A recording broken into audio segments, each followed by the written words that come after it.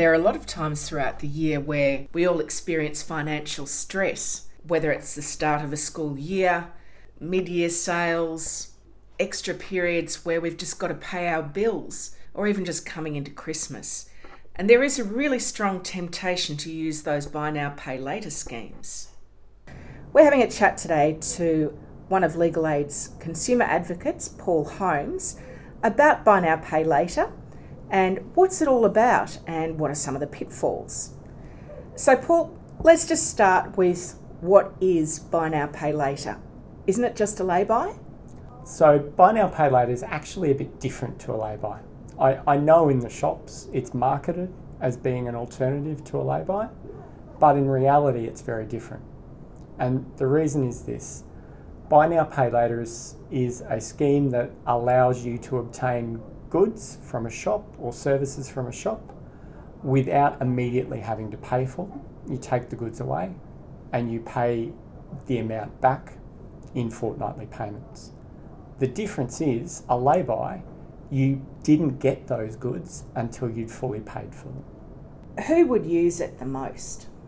In our experience, we see a couple of groups use it the most. One is young women who spend a lot of money using buy now, pay later in clothing stores. They get the instant gratification of being able to get that latest style immediately and then pay it back at a later date.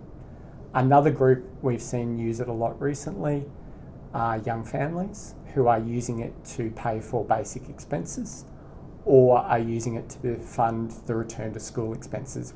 I guess there's a rub, isn't it? Because you've just come off the back of Christmas, you're trying to pay for school products which have a set deadline, don't they?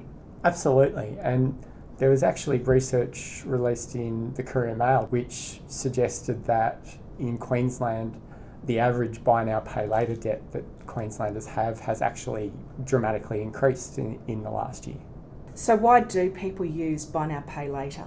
I think there's a couple of reasons. One is the instant gratification that you can get whatever it is you need now without necessarily having all of the money that you would otherwise need to buy the good using another form of credit or loan.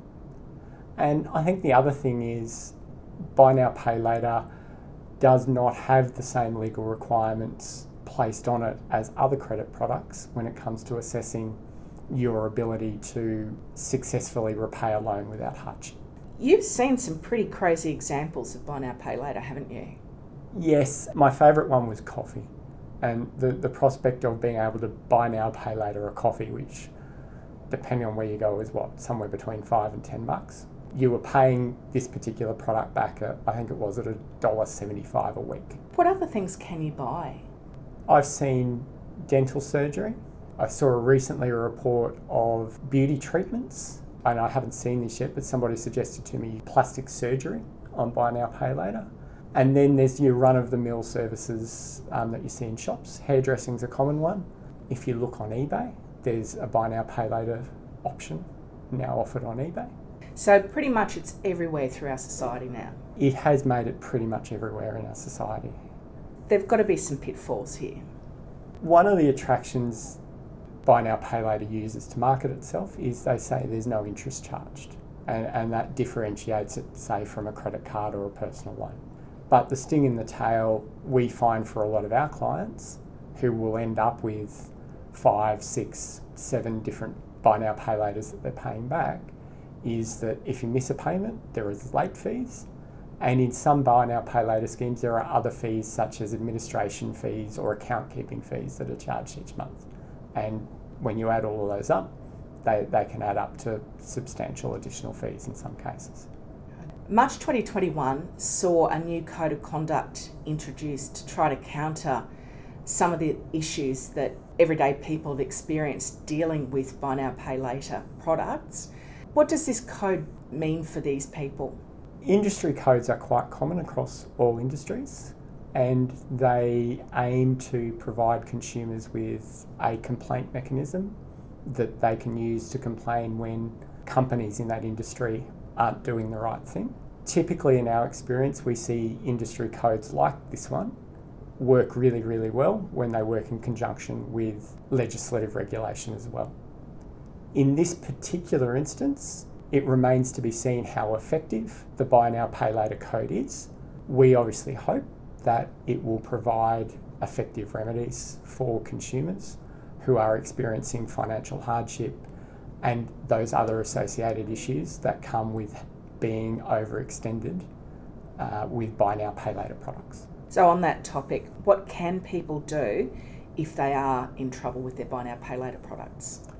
First port of call I would suggest is talking to ourselves at Legal Aid Queensland on 1300 65 1188, and also talking to a financial counsellor who you can get in contact with on 1800 007 007, and both of us can talk you through how to approach your Buy Now Pay Later providers and what you can reasonably ask for under the existing legislation and this new code that's been introduced.